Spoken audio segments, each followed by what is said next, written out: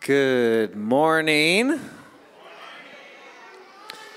I'm just so happy that we're a church that has joy between generations. Amen? Come on. Can you find somebody that is not in your generation and just wave at them, smile at them? Come on. There's a bunch of them down here. There's a bunch of them out there.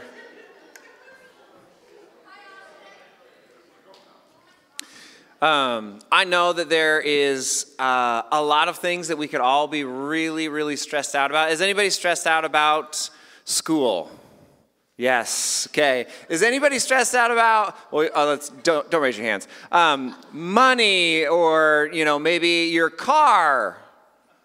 Maybe there's a lot of things that we could be negative about. Amen.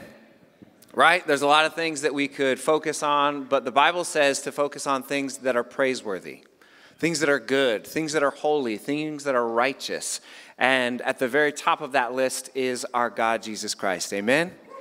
So would you guys stand up? We're going to take a break from the negativity. Amen? I have no idea what Pastor Andy's going to preach on, so hopefully this works. He's going to preach out of the Bible. It's going to be great. Lord, we thank you that we have sanctuary here. Lord, that we can walk into your house. Lord, we can enjoy your presence. God, we can lay our burdens down. God, that you're going to carry those for us. Lord, I ask that the next few minutes that we're here all together, when the kids go back to their classes, Lord, I ask that we would hear your voice. God, that we would learn what your will is for us today. I ask that we'd be changed to look more and more like you. And everybody said, amen.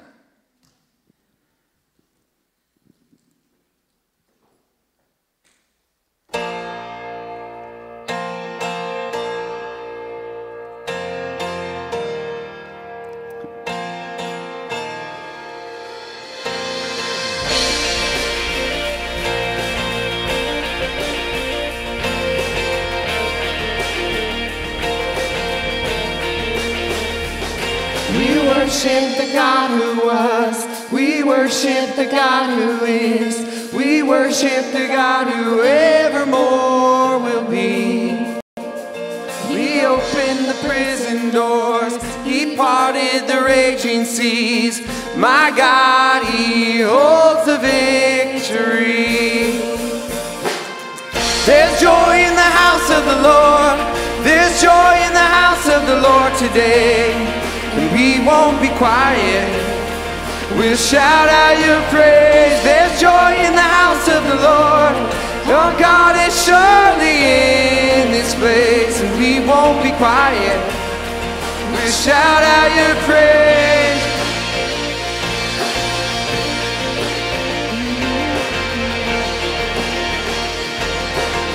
We sing to the God who heals. We sing to the God who heals. We sing to the God who saves. We sing to the God who always makes a way. 'Cause he hung up on that cross, and he rose up from that grave. My God still rolling stones away. There's joy in the house of the Lord. There's joy in the house of the Lord today. We won't be quiet. We shout out your praise. There's joy in the house of the Lord. Our God is surely in this place. We won't be quiet. We shout out your praise. We were the beggars, now we're royalty. We were the prisoners, now we're running free. We are forgiven, accepted, redeemed by his grace. Let the house of the Lord sing praise.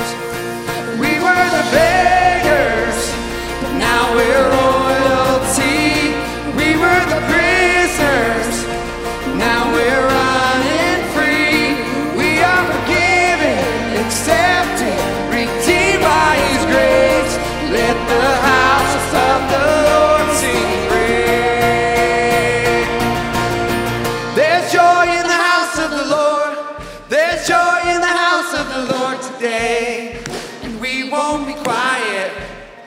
We'll shout out your praise. There's joy in the house of the Lord. Our God is surely in this place, and we won't be quiet. We'll shout out your praise. There's joy in the house of the Lord. There's joy in the house of the Lord today, and we won't be quiet. We'll shout out your praise. There's joy in the house of the Lord. Our God is surely in this place. We won't be quiet. We'll shout out your praise.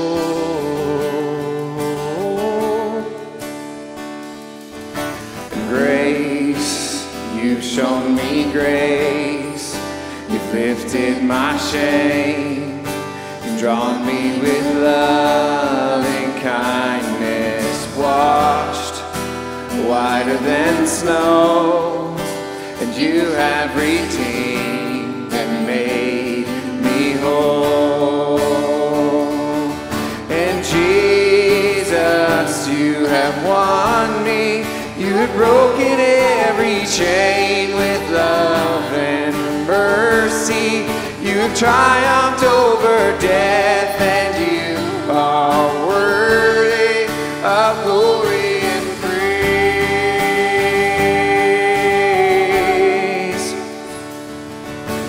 Love, you've shown me love by leaving your throne, by bleeding and dying on a cross.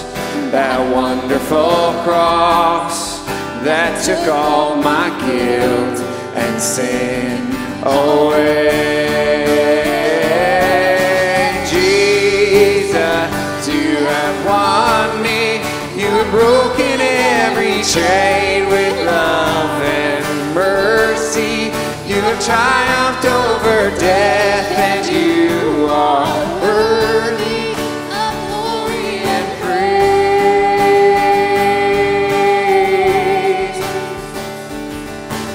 Love, you've shown me love by leaving your throne, by bleeding and dying on a cross.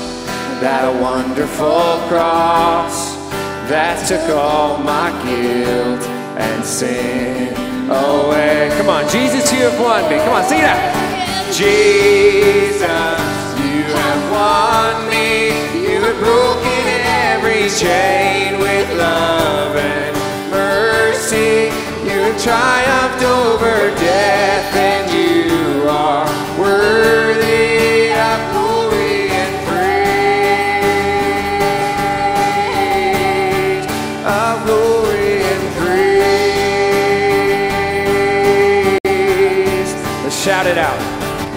Shout it out and lift up one voice in worship. Sing it out until all the earth can hear it. Jesus is alive and he saves. He rescues and saves. Let's shout it out again. Shout it out and lift up one voice in worship. Shout it out until all the earth can hear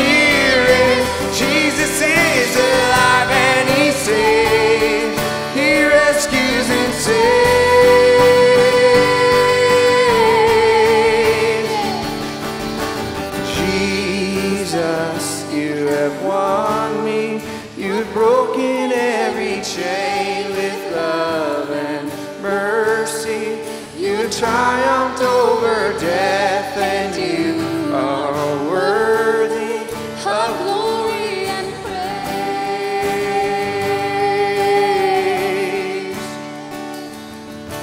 Jesus, you have won me. You have broken every chain with love and mercy.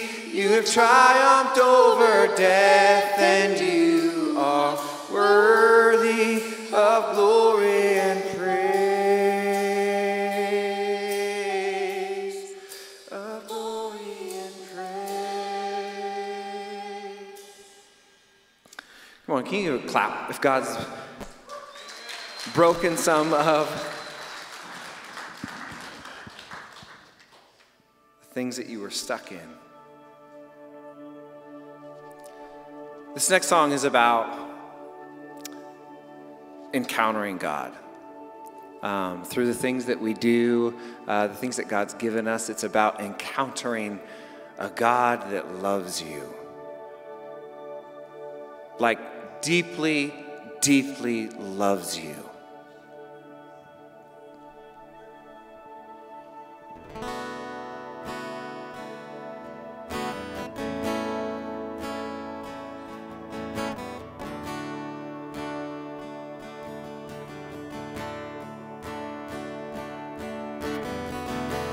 Take me by the hand, walk with me by quiet streams.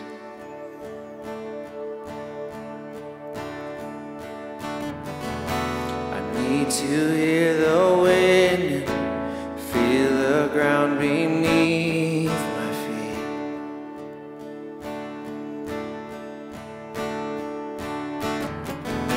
'Cause you're the only friend who can set my soul at ease. And in the quiet pride of my Father's eyes, I remember who I am. When I feel the warmth of my Father's smile, feels like I've been born again. I've been born again. Oh, oh, oh.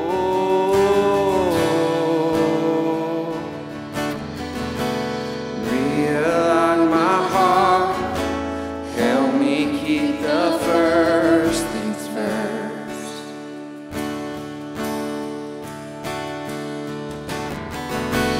Let me hear your whisper, God, I hang on every word.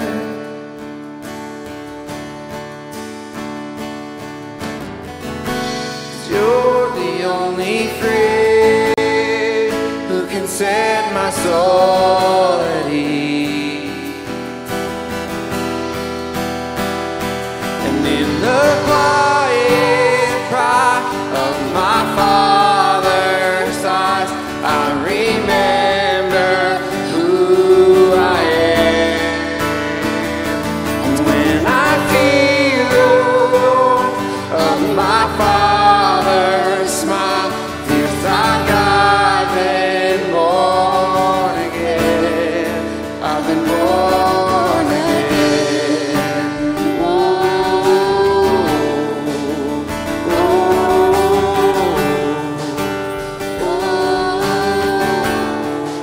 I've been born again. Oh, oh, oh.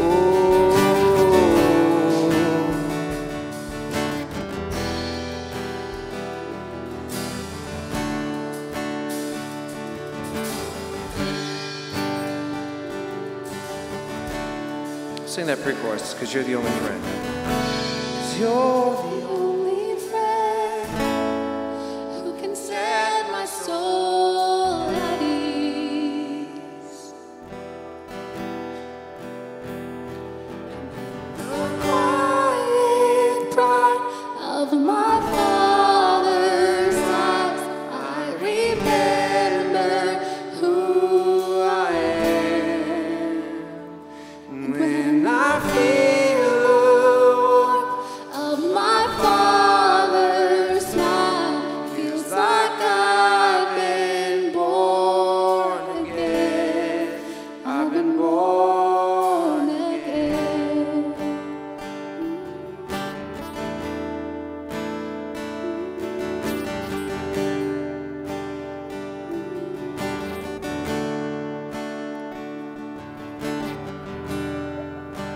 that the way the Lord's looking at you this morning?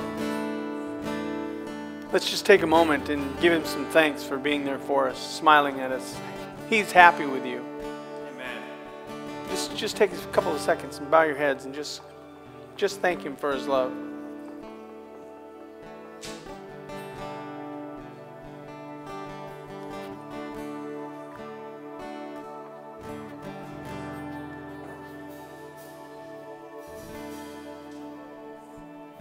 Father, I know you're more proud of us than we think.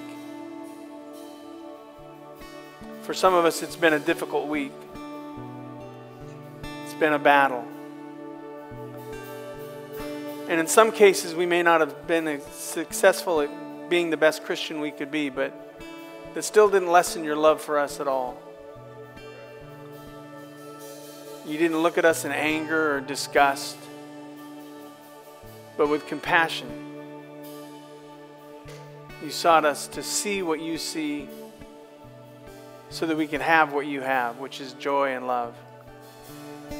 Encourage our hearts, Father, to just continue to seek your face, especially when we have difficult weeks.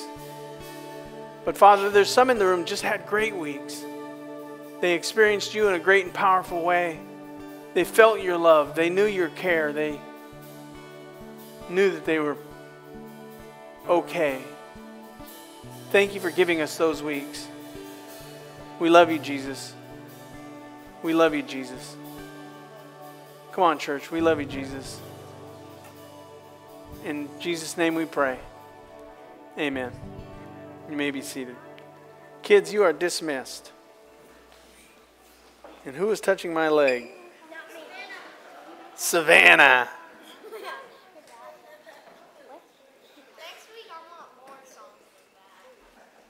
Well, you're going to have to lead worship then. You going to lead worship next week? Yeah. Okay.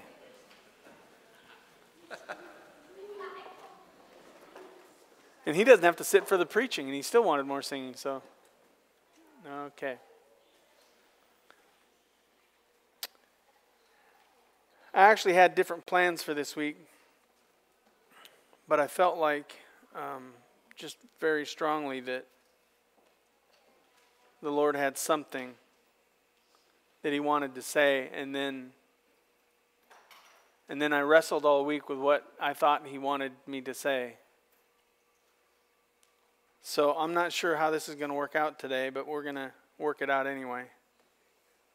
Oh, I got ahead of myself. I got to make some announcements. This coming Thursday is our first Thursday. It's where we gather together and we have a meal and we have communion and we have a lesson. And it starts at 6 o'clock. We're going to still start at 6, but we're not going to have food this week. We're just going to get right into the communion, a little bit of worship, and then we're going to get into the Word. Amen? Pastor Mark's teaching on this, on the Holy Spirit this week. So, yeah, okay, now you're excited, right? Mark does that. Just no food. Spiritual food. Any other announcements? Let's pray for our offerings. Here's what I want to do. I want to pray that God blesses you so much that you have to give to support his work. Right? Because sometimes that's our excuse for why we don't trust God with our tithes and our offerings, because we don't have enough. So I'm just going to pray that God gives you so much that you're challenged to trust him. Can we do that? Let's pray. Father, I think it's important for us to recognize that you are the provider. That you are the one who blesses us with all things that we have. All things we're going to earn. Everything that we're going to obtain comes from your loving hand. So my prayer for this congregation is you bless them so much that they can't deny that it was you, and will honor you with their tithes and offerings. That they will not just trust because they don't have a choice, but they'll be so blessed that they won't have a choice. I know it's kind of hard to imagine in this world that we're living in, Father, but we know that you are the great provider. So bless us, please, that we may honor you, please. In Jesus we pray, and all God's people said,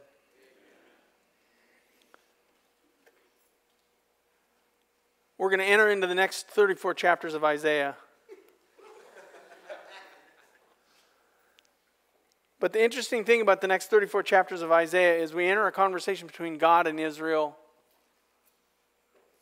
not ourselves. So it's almost like you have to take the scripture and make it fit into our time. And there are aspects of the scripture that in Isaiah 7 through 40 that we can apply. So we'll be doing that. We'll be applying it so it makes sense. But really, I want you to understand that it's really a conversation between God and someone else.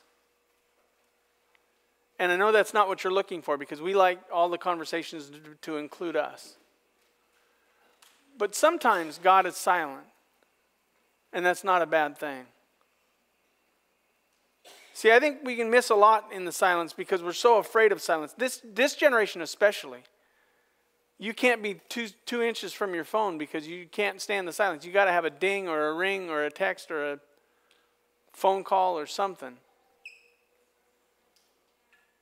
But what happens when there's silence? What happens when all you get is that little text box that has the dots that just keep showing that somebody's texting you something, but they're not sending it to you, and then you realize they didn't even send it to you, they sent it to somebody else?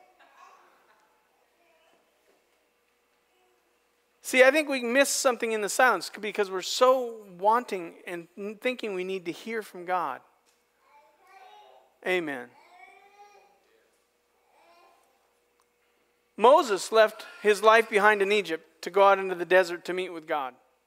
He literally left this earthly ease, the comforts of Egypt, to go into the desert to meet with God. He gets out there and God doesn't speak to him for 40 years.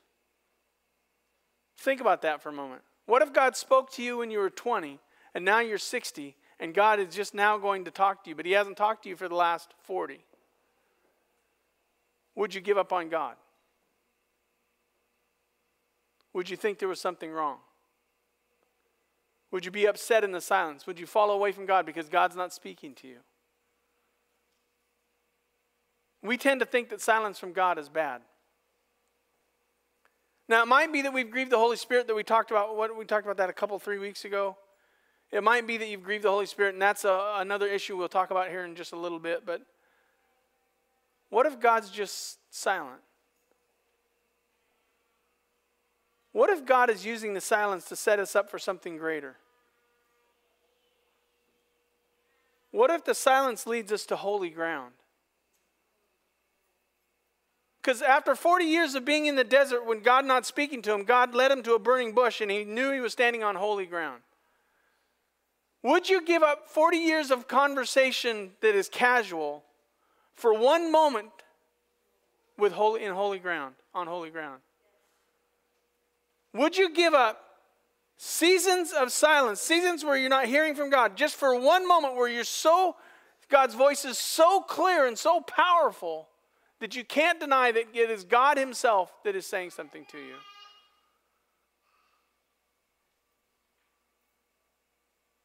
See, silence can do several things, and I just picked some things out I thought I'd help with the marriages in the building.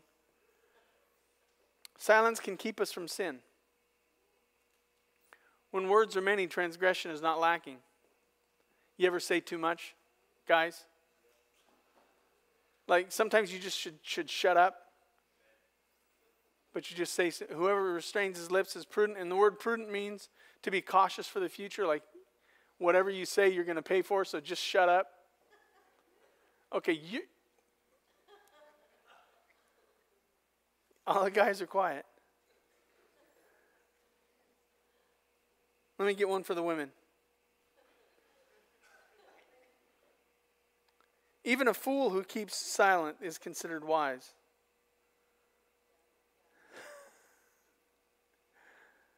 Welcome to New Life. When he closes his lips, he is deemed intelligent. Have you ever realized that sometimes the things that we say sound really stupid when we listen to them back? I wish we could record every conversation we have, especially in marriage, because you'd listen to it back and you'd be like, I was an idiot. Proverbs 11:12 says, whoever belittles his neighbor lacks sense, but a man of understanding remains silent. Sometimes silence can give us respect. Even Jesus said, I'll tell you on the day of judgment, people will give an account for every careless word they speak. For by your words you will be justified, and by your words you will be condemned. I'm not preaching on words today, I'm preaching on silence. But sometimes it's just better to just say nothing. And I was trying to rectify that with, how do you preach and say nothing? Well, I've probably preached a lot of sermons that have said nothing, that were full of words. Okay, at least I can laugh at myself. But this generation is so afraid of silence that you'll make up conversations in your head when nobody's talking. How many of you do that? You just run around and you're making conversations. This is what I'm going to say to them. You're not even talking to them. You're talking to yourself. You'd be at so much more peace if you weren't having that conversation in your head, but you have that conversation in your head because you think you need to have it. And have you ever noticed that the conversation in your head never adds up to a conversation that you actually have with the person that you're having it in your head?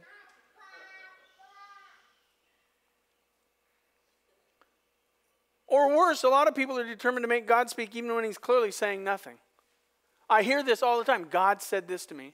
I don't think that's what God said to you. I think you're saying that's what God said to you. God has said nothing to you, but you think God's saying something to you, so you make it spiritual. And how can you deny someone when they're saying, God spoke to me? Or you're living a life of sin, you're grieving the Holy Spirit, and you say God's speaking to you. I don't think that's happening, because God resists the proud and gives grace to the humble.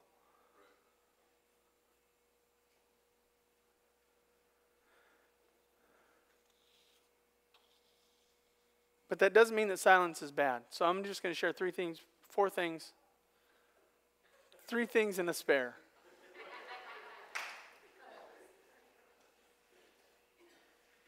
Have you ever thought that when God goes silent, he wants you to feel something? When God goes silent, have you ever thought that maybe he wants you to feel something? Jesus felt this on the cross when the earth went dark, and he knew that he was separated from his Father, and he said, my God, why hast thou forsaken me? God wanted Jesus to feel what it was like to be distant from God, because that's what hell is going to be like. Hell is going to be a place where you're so distant from God that you can't hear his voice. And Jesus needed to feel that so he can identify with what men are going to feel like when they are separated from God for eternity. You can't tell me that when Moses was out in the desert and God was silent that he didn't feel forsaken. At least, how many times have you said, I've come all the way out here. I've come all the way out here. I've come out into the desert. I gave up my old life. I gave up what I could have had. I've come out here, and now you're not saying nothing? I mean, year one, you can kind of think, okay, maybe God's not saying something. Year two, you're kind of wondering what's going on. Year 10, you're like, this is stupid. I'm living in the desert, watching sheep. Have you ever felt like God led you somewhere and then left you? Have you ever felt like God led you somewhere and then left you? And he's just not speaking anymore, and you don't know why, because we want to obey and go, and we see a reason why we obeyed and went. The Bible says this about King Hezekiah in 2 Chronicles chapter 32-31. It is said of Hezekiah that God left him to himself in order to test him, to know what was in his heart. Know all that was in his heart. Yeah, it's not just know what was in his heart, but know all that was in his heart. Have you ever noticed in the silence you find out the real truth about what's going on in your heart? God's silence can be a test to know what is in your heart concerning him. If Deborah were to pass, I would be grieved. And I thought about this the other day because I don't have a lot of pictures of her. Because she doesn't like me to take pictures of her. Because I never take them right. I always take them looking up her nose or looking when she's eating food, stuff like that.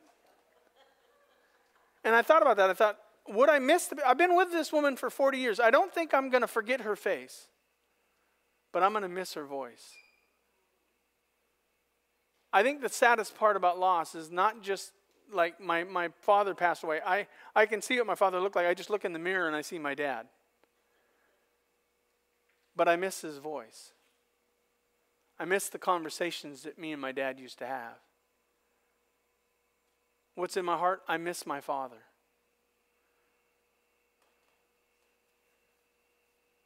What a horrible thing to imagine, God not speaking to me. Have you ever thought about that? Could you imagine if God just stopped speaking to you? You weren't able to hear his voice for 40 years. See, if God's feeling leaves, if God in his silence leaves you without feeling, then there's probably a sense that you don't know him. Like if he's not talking to you and you don't know him, you probably don't care. I don't care that God's speaking to me or not. What difference does it make to me? It's because you've never heard his voice. But if you've heard his voice and now he goes silent, you should feel something. You should feel a grieving that God is not speaking to you anymore. We're worried about the silence, and what we should be doing is we should be feeling, why isn't God talking? Why isn't he communicating? Why is it so quiet? Sometimes it takes time to feel something. That might be why it took Moses 40 years.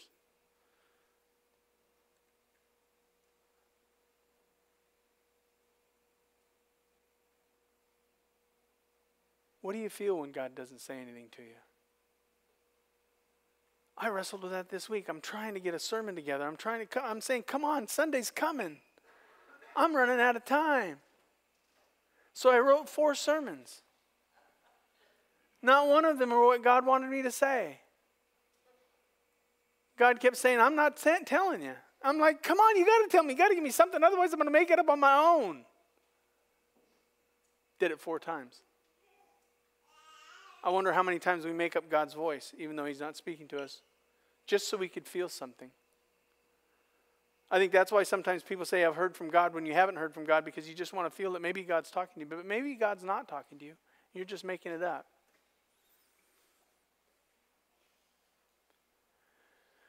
When God goes silent, he wants us to feel something.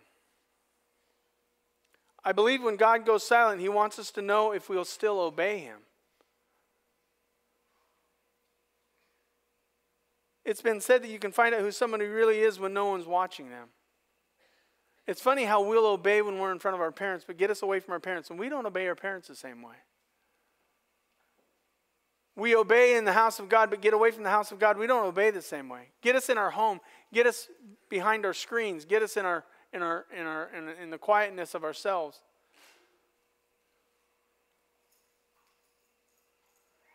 See, I think the same could be said about those who only obey what they're told to do. Why is it, do you have one of those kids that you got to tell them what to do every day? Brush your teeth. Every day you got to tell your kid, brush your teeth. Why do you got to keep telling them, brush your teeth? At some point in time, you think they're going to get it and brush their teeth. Take a shower. If it's a 13-year-old boy, take a shower. You take a shower every day. Is it not frustrating that you got to tell them over and over and over again?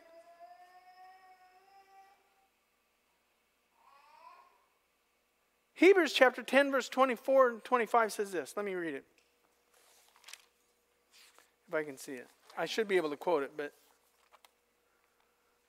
Hebrews says not to forsake that's 25. Not to forsake the assembling of ourselves together as a manner of some is, but exhorting one another, even so much the more as you see the day approaching. We know that the end is near, right? Why do I have to tell you every week to come back to church the next week? Why do we have to repeat it all the time? Come to church, come to church. Why do we have to repeat reading your Bible? You got to read your Bible, got to read your Bible, got to pray, got to pray. Why do you have to be told to do things that you already know to do? Well, God's not speaking to me. Why does God have to speak to you about something he's already said? Are you with me? Why does he have to repeat himself and just say it over and over again? Why don't we just do what we already know to do? King David tried to bring the Ark of the Covenant into the city of Jerusalem. And he put the Ark of the Covenant on a cart pulled with oxen. And at one point the oxen stumbled and the cart started to fall over. And the Ark of the Covenant started to fall off the cart. So Uzziah reached back and touched the Ark of God, which was holy. And God killed him for trying to save the Ark. And David got angry. Because it didn't make sense to why God would kill a good man for doing a good thing. So in the silence, David stopped what he was doing and left the ark on a farm until he could hear from God. And the reason it happened is because he didn't obey what God had already said.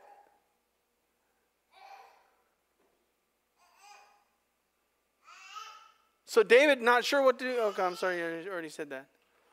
1 Chronicles chapter 15, verse 13 says this is the explanation. Because you did not carry it the first time, the Lord our God broke out against us because we did not seek him according to the rule or the word of God. Verse 15 explains that. The Levites carried the ark on their shoulders with poles, and Moses commanded according to the word of the Lord. God told them, if you're going to carry the Ark of the Covenant, put poles in the rings and have priests carry the Ark of the Covenant. Don't put it on a cart. Don't have oxen carry it. Here, I've got a specific way I want my things taken care of, and this is the way I want it done. And I'm not going to tell you again. Moses already said how to do it, and David just forgot it.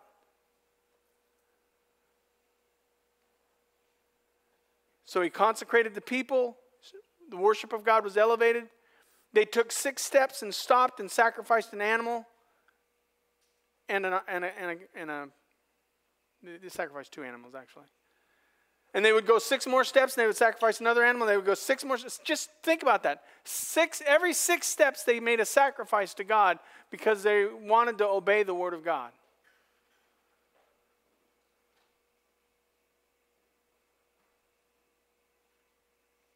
David, like many of us, think God just needs to keep telling us what to do, things that he's already said to do.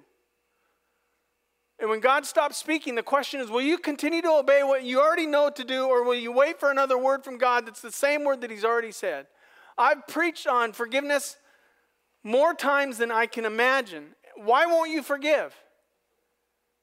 You know the scripture says that if you don't forgive, you're not forgiven. And yet I got to say it over and over again to God's people. You got to forgive, you got to forgive, you got to forgive, you got to forgive. Why won't you just obey the word of God?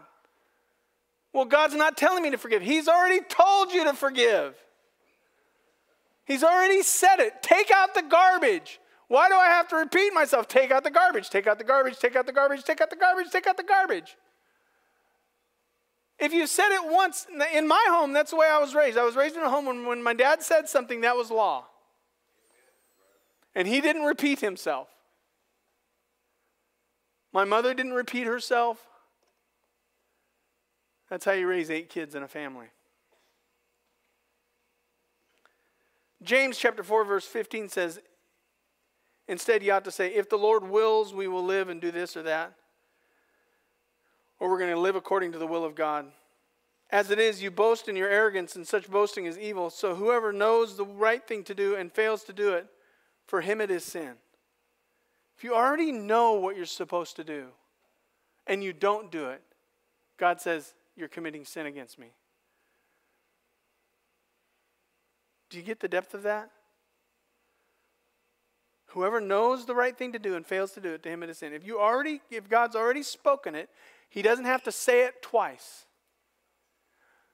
Don't forsake the assembling of ourselves together as a manner of some is, but provoking one another. I'm messing that whole verse up. Forsake not the assembling of ourselves together as a manner of some is, but exhorting one another, even so much the more as you see the day approaching. I knew I'd get it. I've got it saved here, but I keep going to Acts. Why does he have to repeat it? Well, he's not saying anything. Why does he have to say it again? See, sometimes we get mad at the silence, and the silence is probably a good thing that he's not saying something. Because what he'd be saying is, take out the garbage.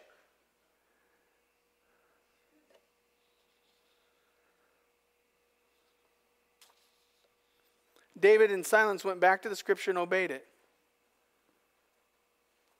See, sometimes when God goes silent, you just got to go back to where he stopped talking to find out what he said to you. What does that really mean to not forsake the assembling of ourselves together as a manner of some is, but exhorting one another, even so much the more as you see the day approaching? What does that really mean? Some are going to say, well, that doesn't mean gathering together on Sundays. And I heard a preacher this week. I'm scared to death for the future with some of these young preachers. I heard a preacher this week basically say that Sunday worship is not necessary. It's been followed for 2,000 years. We've been worshiping on Sunday morning. Why? Because that's the morning that Jesus Christ rose from the dead. So we celebrate the morning that Jesus rose from the dead every week. We've been celebrating it for 2,000 years, but all of a sudden we've got a whole bunch of young preachers that are smarter than the Word of God and smarter than the work of God for the last 2,000 years, and we have our own way of doing things now. So we're going to teach people to not obey the Word of God because we don't think the culture will accept what the Bible says. Yes, that angered me. Because I already know what the Scripture teaches, and I know what history teaches, and I know what the Bible has said over and over again. Why does God have to repeat himself? Because he's silent. If you know to do good and you don't do it, that's sin. Will you obey God with the word that you know? Even if God never says it again. If God speaks to you and gives you a word, and he never speaks it again, will you continue to obey that word, or will you wait until he says it again? Since we're having fun, let's just go for the whole thing, right? Why do we have to tell you to tithe? Over and over and over again. Because you're not listening, or because you want him to say it again? You want us to quote Malachi chapter 3? You want us to quote Jesus when he said, these things you ought to have done, and not leave the other undone? Why do we have to do that? Because God's silent. We want God to tell us over and over and over again. You already know. I'm amazed at the number of Christians that get saved, get on fire for God, start obeying the Word of God, especially in the area of tithing, and then a year later, they stop. Because they can't buy the things they want. Because they have to actually trust God with what they have. And you're waiting for another word from the Lord. You're just waiting for another word. But what happens when he's silent? Will you obey when he's silent? Okay, that was fun. We're just going to move on. That'll make me happy and everybody else. When God goes silent, I think he wants this. I think he wants to know if you can sense your sin. When he goes silent, I think he wants you to sense your sin. It's one of the first things I check when God goes silent. Have I done something to cause him to stop speaking to me? 1 John chapter 1 verse 8 says, if we say we have no sin, we deceive ourselves and the truth is not in us. Verse 10 says, if we say we have not sinned, we make him a liar and his word is not in us. Have I sinned to silence God? Have I grieved the Holy Spirit of God? We talked about that a couple of weeks ago. Have I grieved the Holy Spirit of God to where he's just not speaking anymore? I'm not talking about quenching the power. I'm talking about grieving the person.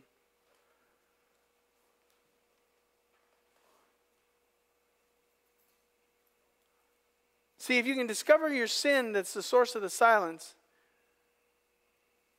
you can restore the voice of God. It might be that your sin is just a thing that God's saying, why would I talk to you? You're not even listening to me anyway. See, I call this reading the room. And I would have thrown everything else out I said to get to this point. I call it reading the room. And reading the room isn't reading what other people are feeling. It's reading what you're feeling, what's going on in you. Galatians 5:22 says, but the fruit of the Spirit is love, joy, peace, patience, kindness, goodness, faithfulness, gentleness, self-control. Against such things there is no law. See, when I feel my love waning, I start to read the room. Am I in sin while I'm not loving people? It's because if the Spirit of God is love, if the fruit of the Spirit is love, and I'm not feeling love, then why is love waning? Why is love going away? Why am I struggling with love? It can't be that God's not love, because God is love. It can't be that if the Spirit if I was full of the Spirit, I would be full of love, right? So if I start feeling not loving, I need to read the room. What am I doing? When I feel my joy of life draining, I read the room. If the fruit of the Spirit is love, joy, and it's supposed to be a joy that's unspeakable and full of God's presence, full of glory. If I'm not feeling joyful, then I got to read the room and ask myself, why am I not feeling joyful? It might be, it could be, it probably is that I'm in sin.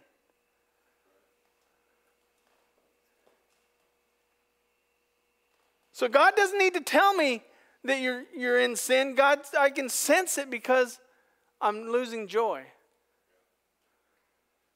When I feel my peace leaving, I read the room. Why am I not feeling peaceful? Why am I not trusting God? Why am I not relying on God? Probably because I'm relying on myself. When I feel impatience growing, I read the room. Because the fruit of the Spirit is patience. So if I'm being impatient and I'm reading the room, it's probably because my impatience is sin and I'm not waiting on God or my wife.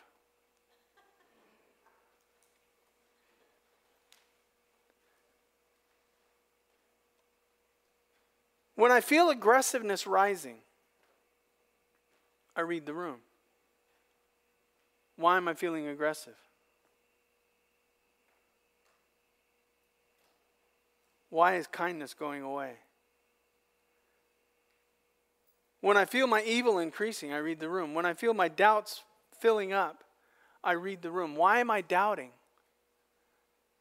Why am I doubting God? It's not because God's not trustworthy. It's because my sin is probably rising up in me.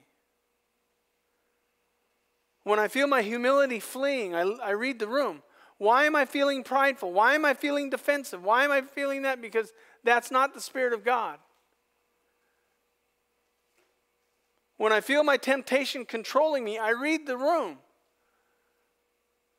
If the fruit of the Spirit is self-control, and I have no self-control, the problem isn't the Word of God. The problem is that I'm not listening to the Word of God. I'm not listening, I'm not reading the room.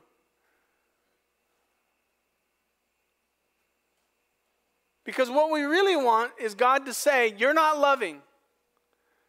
You're not joyful. Instead of reading the room for ourselves and saying, listen, I can understand that if I'm not feeling love, that's probably because I'm in sin.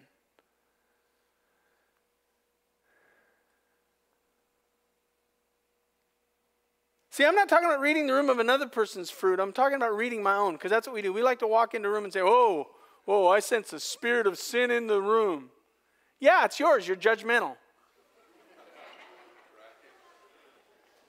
Oh, no. I'm holier than that. That's pride. And the Spirit of God is not with you, and you're not hearing from God. You're not reading the room hearing from God. You're reading the room hearing from yourself. See, I believe this. When the Spirit of God is uneasy, I should be uneasy. When He's uncomfortable with me in the room, I should probably start thinking about what I need to change about myself. And so I check myself before He leaves the room and I fall into sin.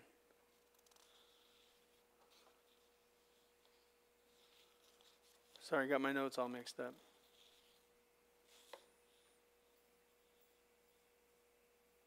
Hey, have you ever noticed that when you're not listening to the room, when you're not listening to what the Spirit of God is saying to you, you're not loving and joyful and peaceful and all the other good parts of the fruit of the Spirit? That you're going to fall into sin? Let me read the verse.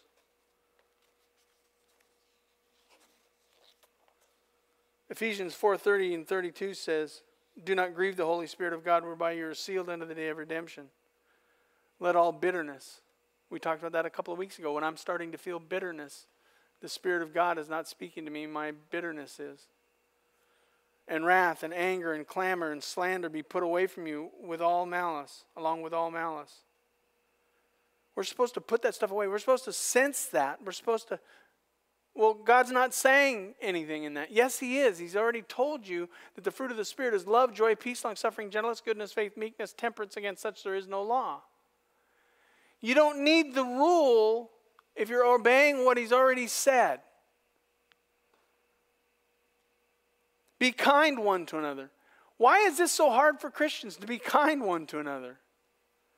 Tender-hearted, forgiving one another as Christ forgave us. How did Jesus forgive me? Freely, fully, finally. And all I had to do was accept it.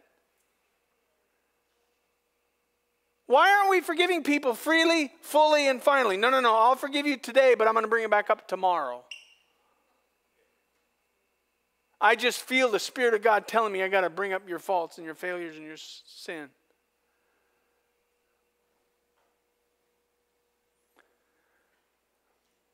Ephesians 5:3.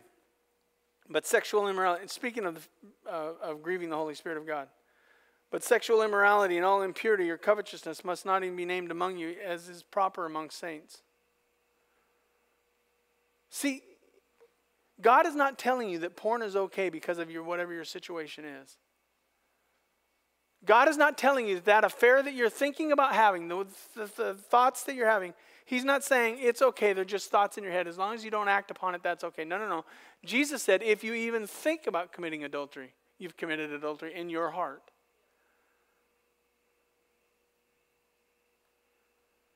These things shouldn't even be named among us. Let there be no filthiness or foolish talk, nor crude joking, which are out of place. He doesn't need to tell you that those things are wrong. You already know they're out of place. You already know, there's things that you would never say in front of me that you would say to your wife or your husband.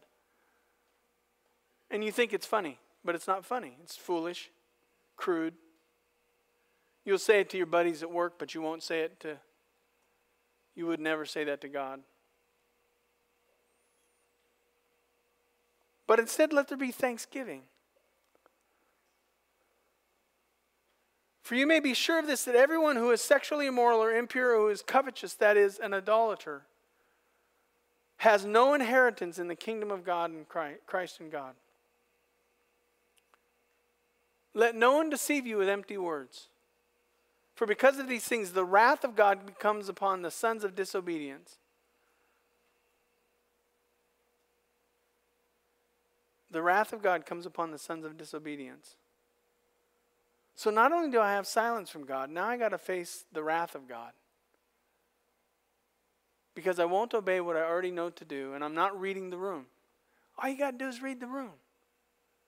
Am I bearing the fruit of the Spirit, or am I bearing the fruit of the flesh?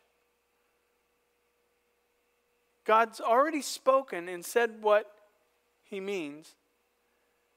He wants to know, are you feeling something? Sometimes I preach the Word of God and I know the Word of God should be touching you. He should be speaking to you, but you don't feel anything because you're not hearing from God. You're hearing from me. What you're feeling is mad at me instead of reading the room and saying, maybe I'm in sin. Maybe I'm the problem.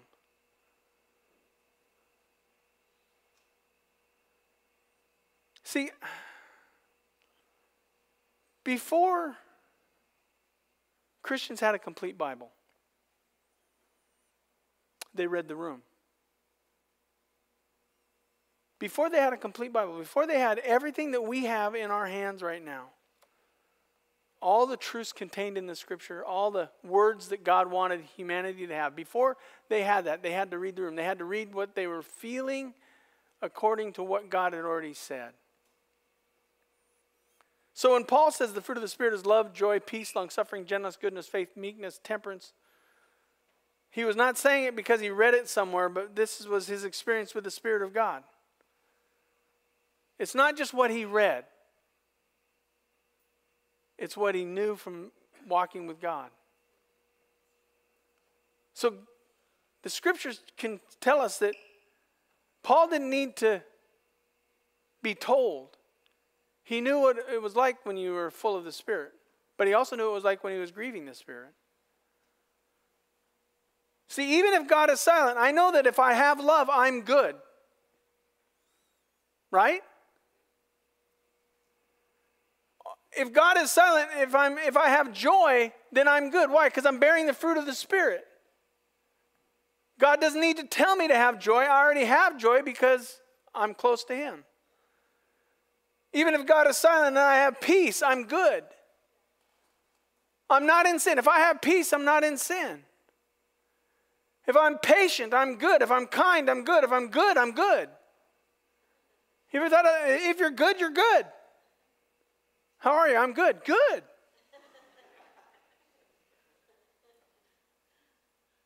But if you're bad, you're bad. If I'm humble, I'm good. If I'm prideful, I'm not. If I'm under control, I'm good. If I've got my life if my life is out of control, I'm not good. Well, I need to hear from God. Why? In the silence, He wants to know, do you feel it? Will you obey what you already know? Will you go back? And this is what I'm trying to get to. Will you go back to that place that God spoke to you before and find out where you went wrong? Repent of that and begin to walk with Him again so He can speak to you clearly. See, I don't need a law. I don't need a rule. Because I already know what God said. The question is, will I obey it from the heart? Or will I have to be told again in the ear and again in the ear and again in the ear? I'm not talking about some of you newer Christians who don't know much about Jesus. You don't know much, so there's not a lot. I talk about tithing. That's like the first time you ever heard anybody talk about it before in a positive term, like trusting God. So I get that if you've never heard that. But if you've heard it over and over again, come on. If you've heard that you need to love, if you have heard that you need to love people as a follower of Jesus Christ, if you have heard that God is love and that He expects us to love others, why don't we love others?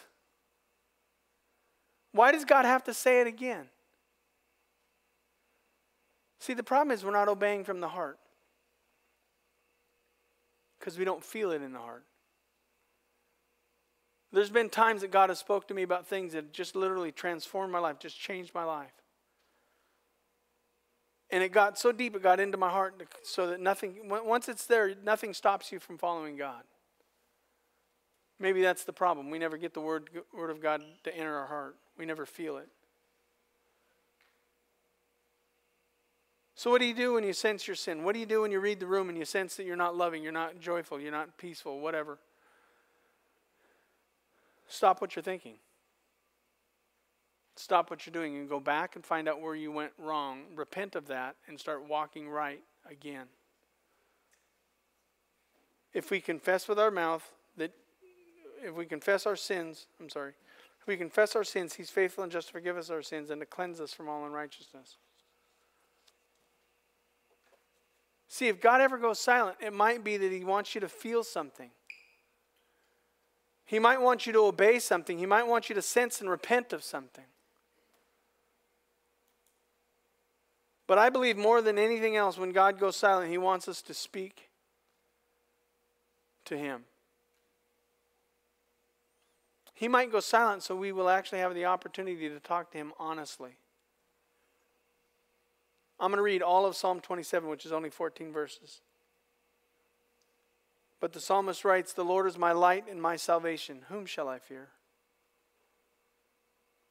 I've got no one to fear. If the Lord is my light and my salvation, I have no one or nothing to fear. The Lord is the stronghold of my life. Of whom shall I be afraid? That's faith. When evildoers assail me to eat up my flesh, and my adversaries and foes, it is they who stumble and fall. I get to see God work on them. Though an army encamp against me, my heart shall not fear. Though war rise against me, yet I will be confident. When was the last time you were confident? Because you knew that God was with you. You knew that God was for you. You knew that God was helping you. You could read the room and know that my spirit's good. You've been doing what you need to do, even when not being told to do it. And you know that when God doesn't speak to you, it bothers you.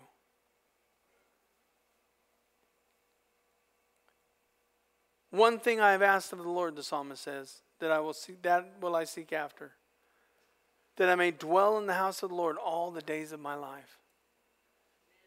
If you've heard the voice of God, why would you ever want to walk away from Him? Why would you want to walk away from His love and His grace and His mercy, His guidance? That I may dwell in the house of the Lord all the days of my life and gaze upon the beauty of the Lord and inquire in His temple. If God's talking to you, you can talk to Him and He'll talk back to you. Why would you want to lose that relationship? I couldn't imagine not being able to communicate with my wife. I could not imagine that. It'd be horrible if she couldn't speak back.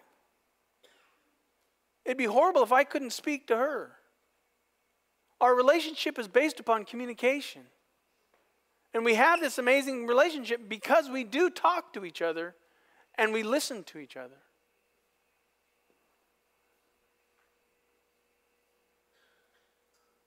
For He will hide me in His shelter in the day of trouble.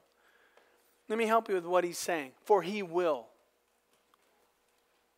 For He will hide me in the shelter of in the day of trouble. How many of you got into a day of trouble and you didn't know whether God was going to hide you in the shelter? Because you haven't heard His voice in so long. But He probably said something like this to you: I got this. But you're so busy making up plans to defend yourself, to fight back, that you didn't hear Him say, I got this. Just trust me.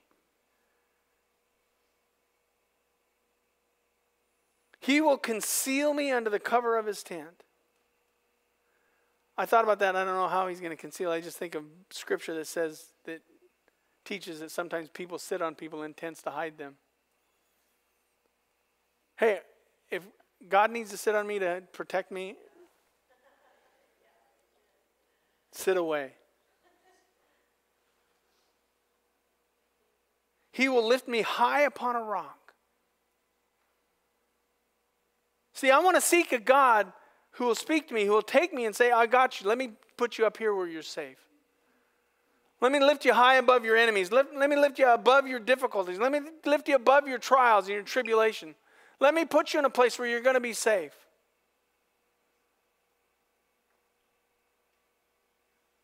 And now my head shall be lifted up above my enemies, meaning He's going to have confidence in Himself. And I will offer in His tent sacrifices with shouts of joy.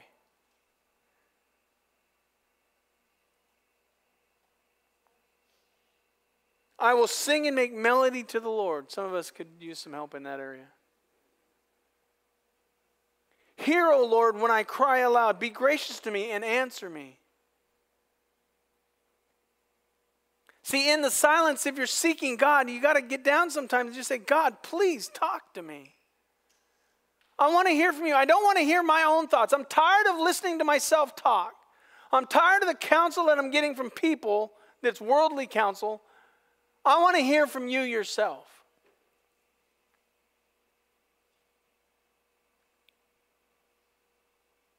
You have said, seek my face, and my heart says to you, your face, Lord, do I seek. See, when God goes silent, you passionately seek to hear from Him. You don't want to hear from anything else or anyone else. You want to hear what God has to say. Hide not your face from me. Turn not your servant away in anger. O you who have been my help, cast me not off. Forsake me not, O God of my salvation. Has not God been your help? Has not Jesus been your salvation? Then why would you not seek their face? For my father and my mother have forsaken me. Humans have failed us. Come on, humans have failed us. Sometimes you wish humans would shut up. Sometimes you just get tired of having the conversation over and over again with somebody.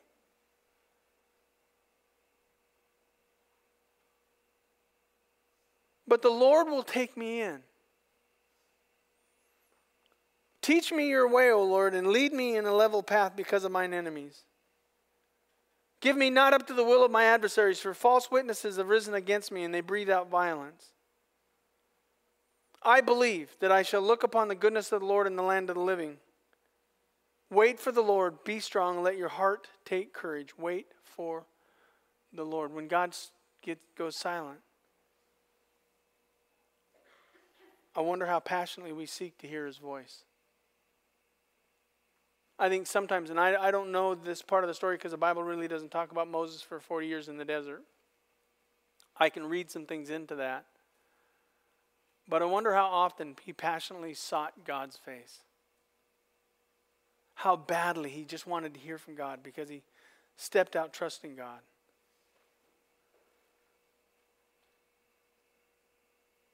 How patient he was. If God was silent, maybe it wasn't because of something that he did wrong. It might be something that God was saving him for a later date, which is exactly what it was.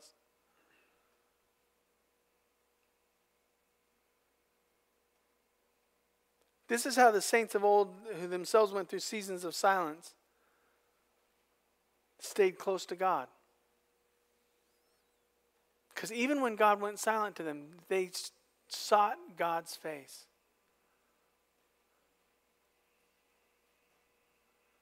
I don't believe silence is a word. I believe it's a way to God.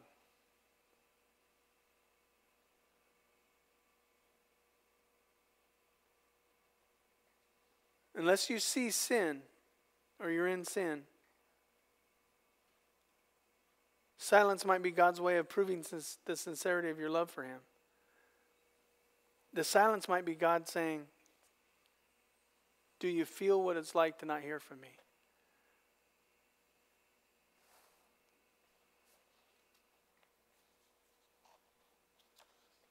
I lost my note.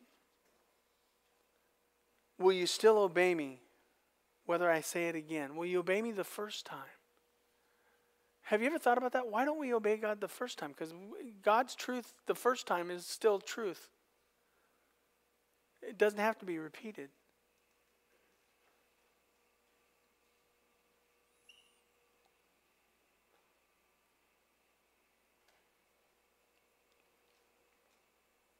Am I sensing something in the room?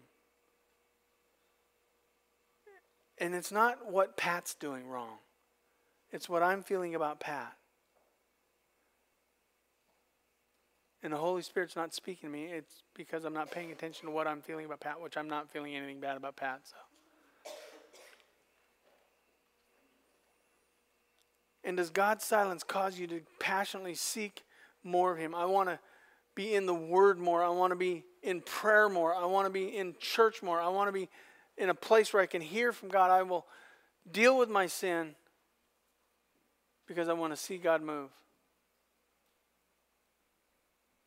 How badly do you want to hear God's voice?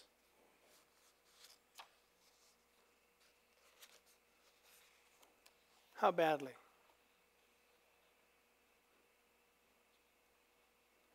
The silence you're experiencing might not be something you're doing wrong. It might be God trying to draw you to him. You say, well, I get nothing out of the preaching of the Word of God. It might be that you're a natural man, and it makes no sense to you, and you need to be a supernatural man.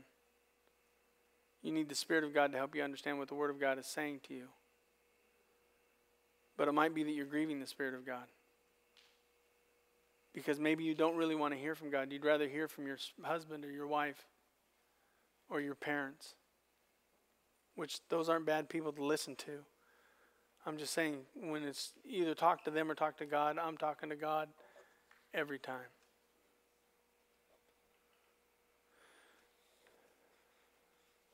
Let's stand if we can.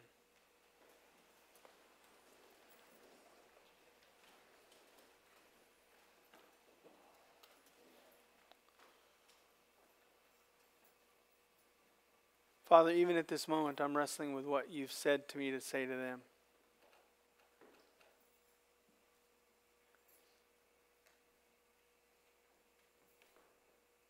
And if anything happens today, it happens because your voice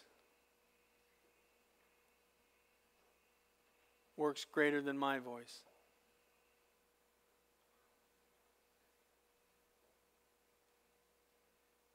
I believe, like in the Garden of Eden, that you want to walk with us in the garden in the cool of the day, and you want to talk with us, and you want to communicate with us, and you want to guide us, and you want to lead us, and you want to love us, and you want to comfort us, and you want to strengthen us.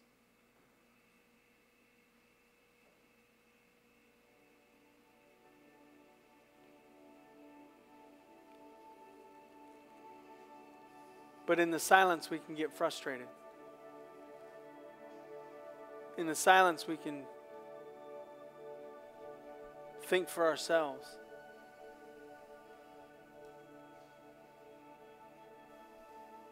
Speak to us, Father. Speak to us loudly and clearly. Sometimes it's through a human instrument, but more often than not, it's just your still small voice, your spirit speaking to us.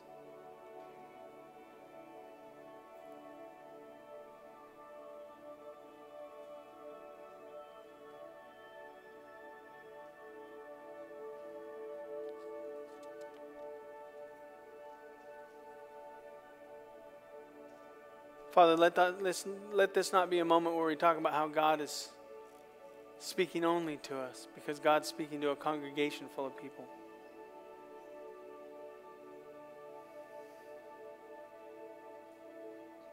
Let us hear from you today. Please, Father, please let these people hear from you.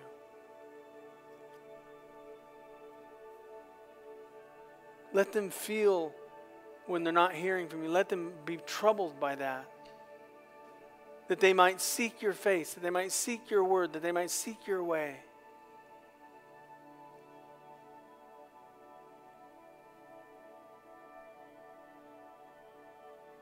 Father, let them read the room. Let them know whether they're in sin or not. Let them sense when your Spirit is not filling them, speaking to them, guiding them. Father, help us to go back to those places where we walked away from you, where we stopped obeying you, where we stopped trusting your word, even in the simplest of things like reading our Bible and praying. Paul told us to pray without ceasing. Paul told Timothy to study to show thyself approved unto God, a workman needeth not to be ashamed, rightly dividing the word of truth.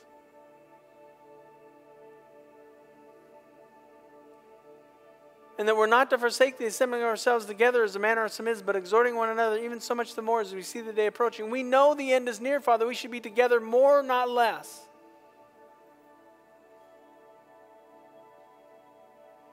That we should bear fruit of the Spirit.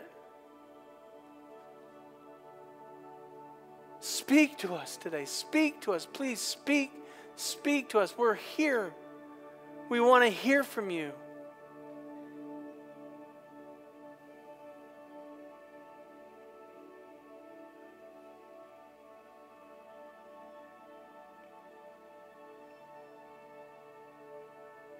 With heads bowed and eyes closed, if the Lord's touched your heart and you want to come to this altar and communicate with Him. Maybe God's gone silent and you know why. Heads are bowed, eyes are closed. Come up to the altar. Come up.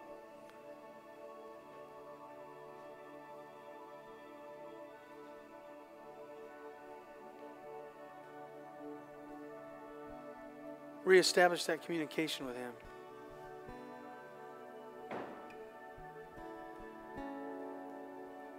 It might be as simple as saying, Father, I've just not been listening.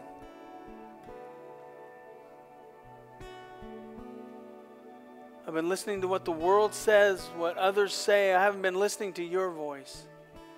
And your voice is what I seek. Your voice is what I live for. It's what I want.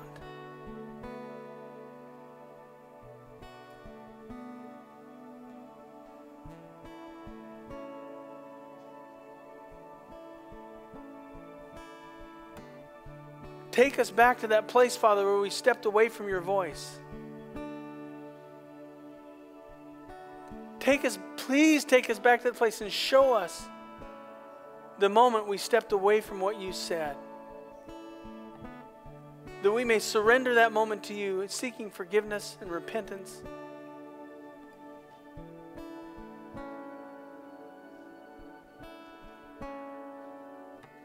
Help me to read my room.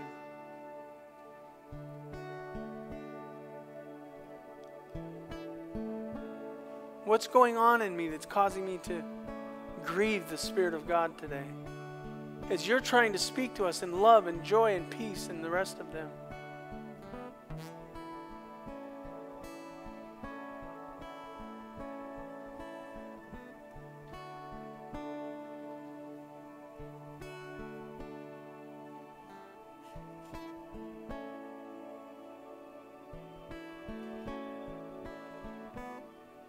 Father, this is holy ground. This is holy ground. You are here. This is holy ground.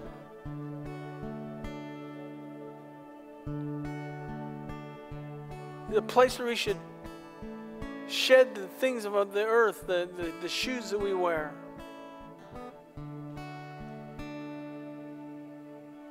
And just dwell in your presence and just listen to your voice. Hear what you have to say. And I just reminded myself, maybe I just need to stop talking.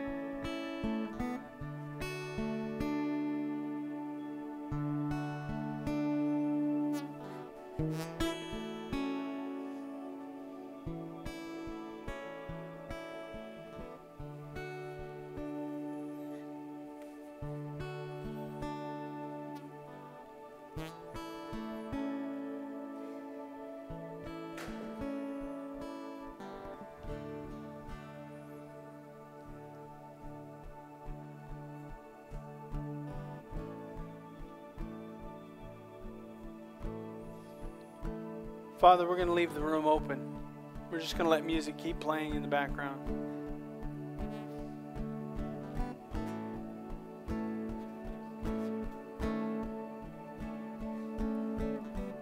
But I just pray this morning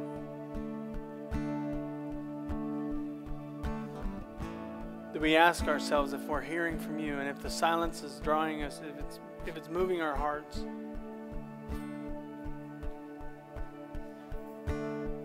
Is it causing us to obey what we already know?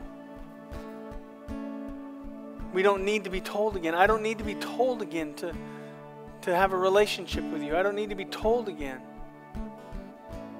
what that relationship looks like. I just need to do what you've already said.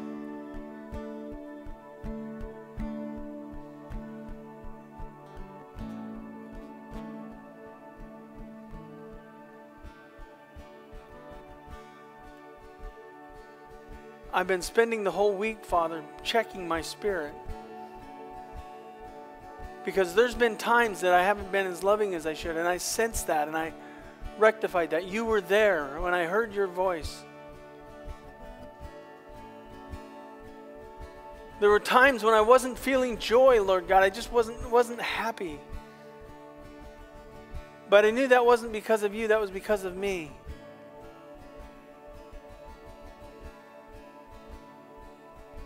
There were times I didn't have peace. And I knew it wasn't you, it was me. My sin was getting in the way of your voice. Telling me it's going to be okay, that you're putting me on a rock, that you're keeping me safe, that I'm going to be okay, that you love me.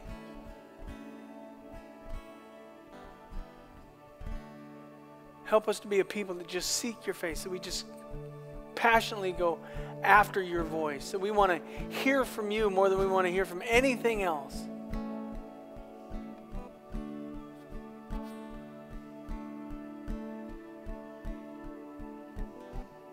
Help us to be a people that don't need the law, but that your word is written in our hearts. Because we've heard your voice and we know what you're saying to us.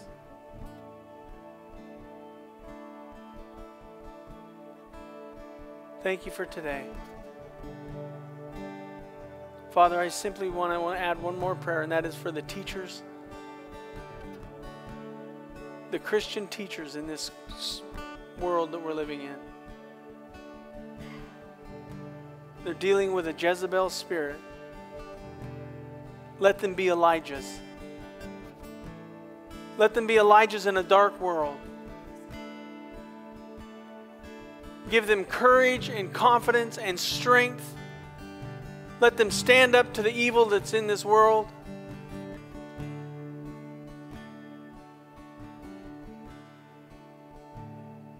Let them pray down fire from heaven if that's what it takes. Hear their cries, hear their prayers. They get to see, as far as I'm concerned, the world at its worst. And it's those dealing with our children.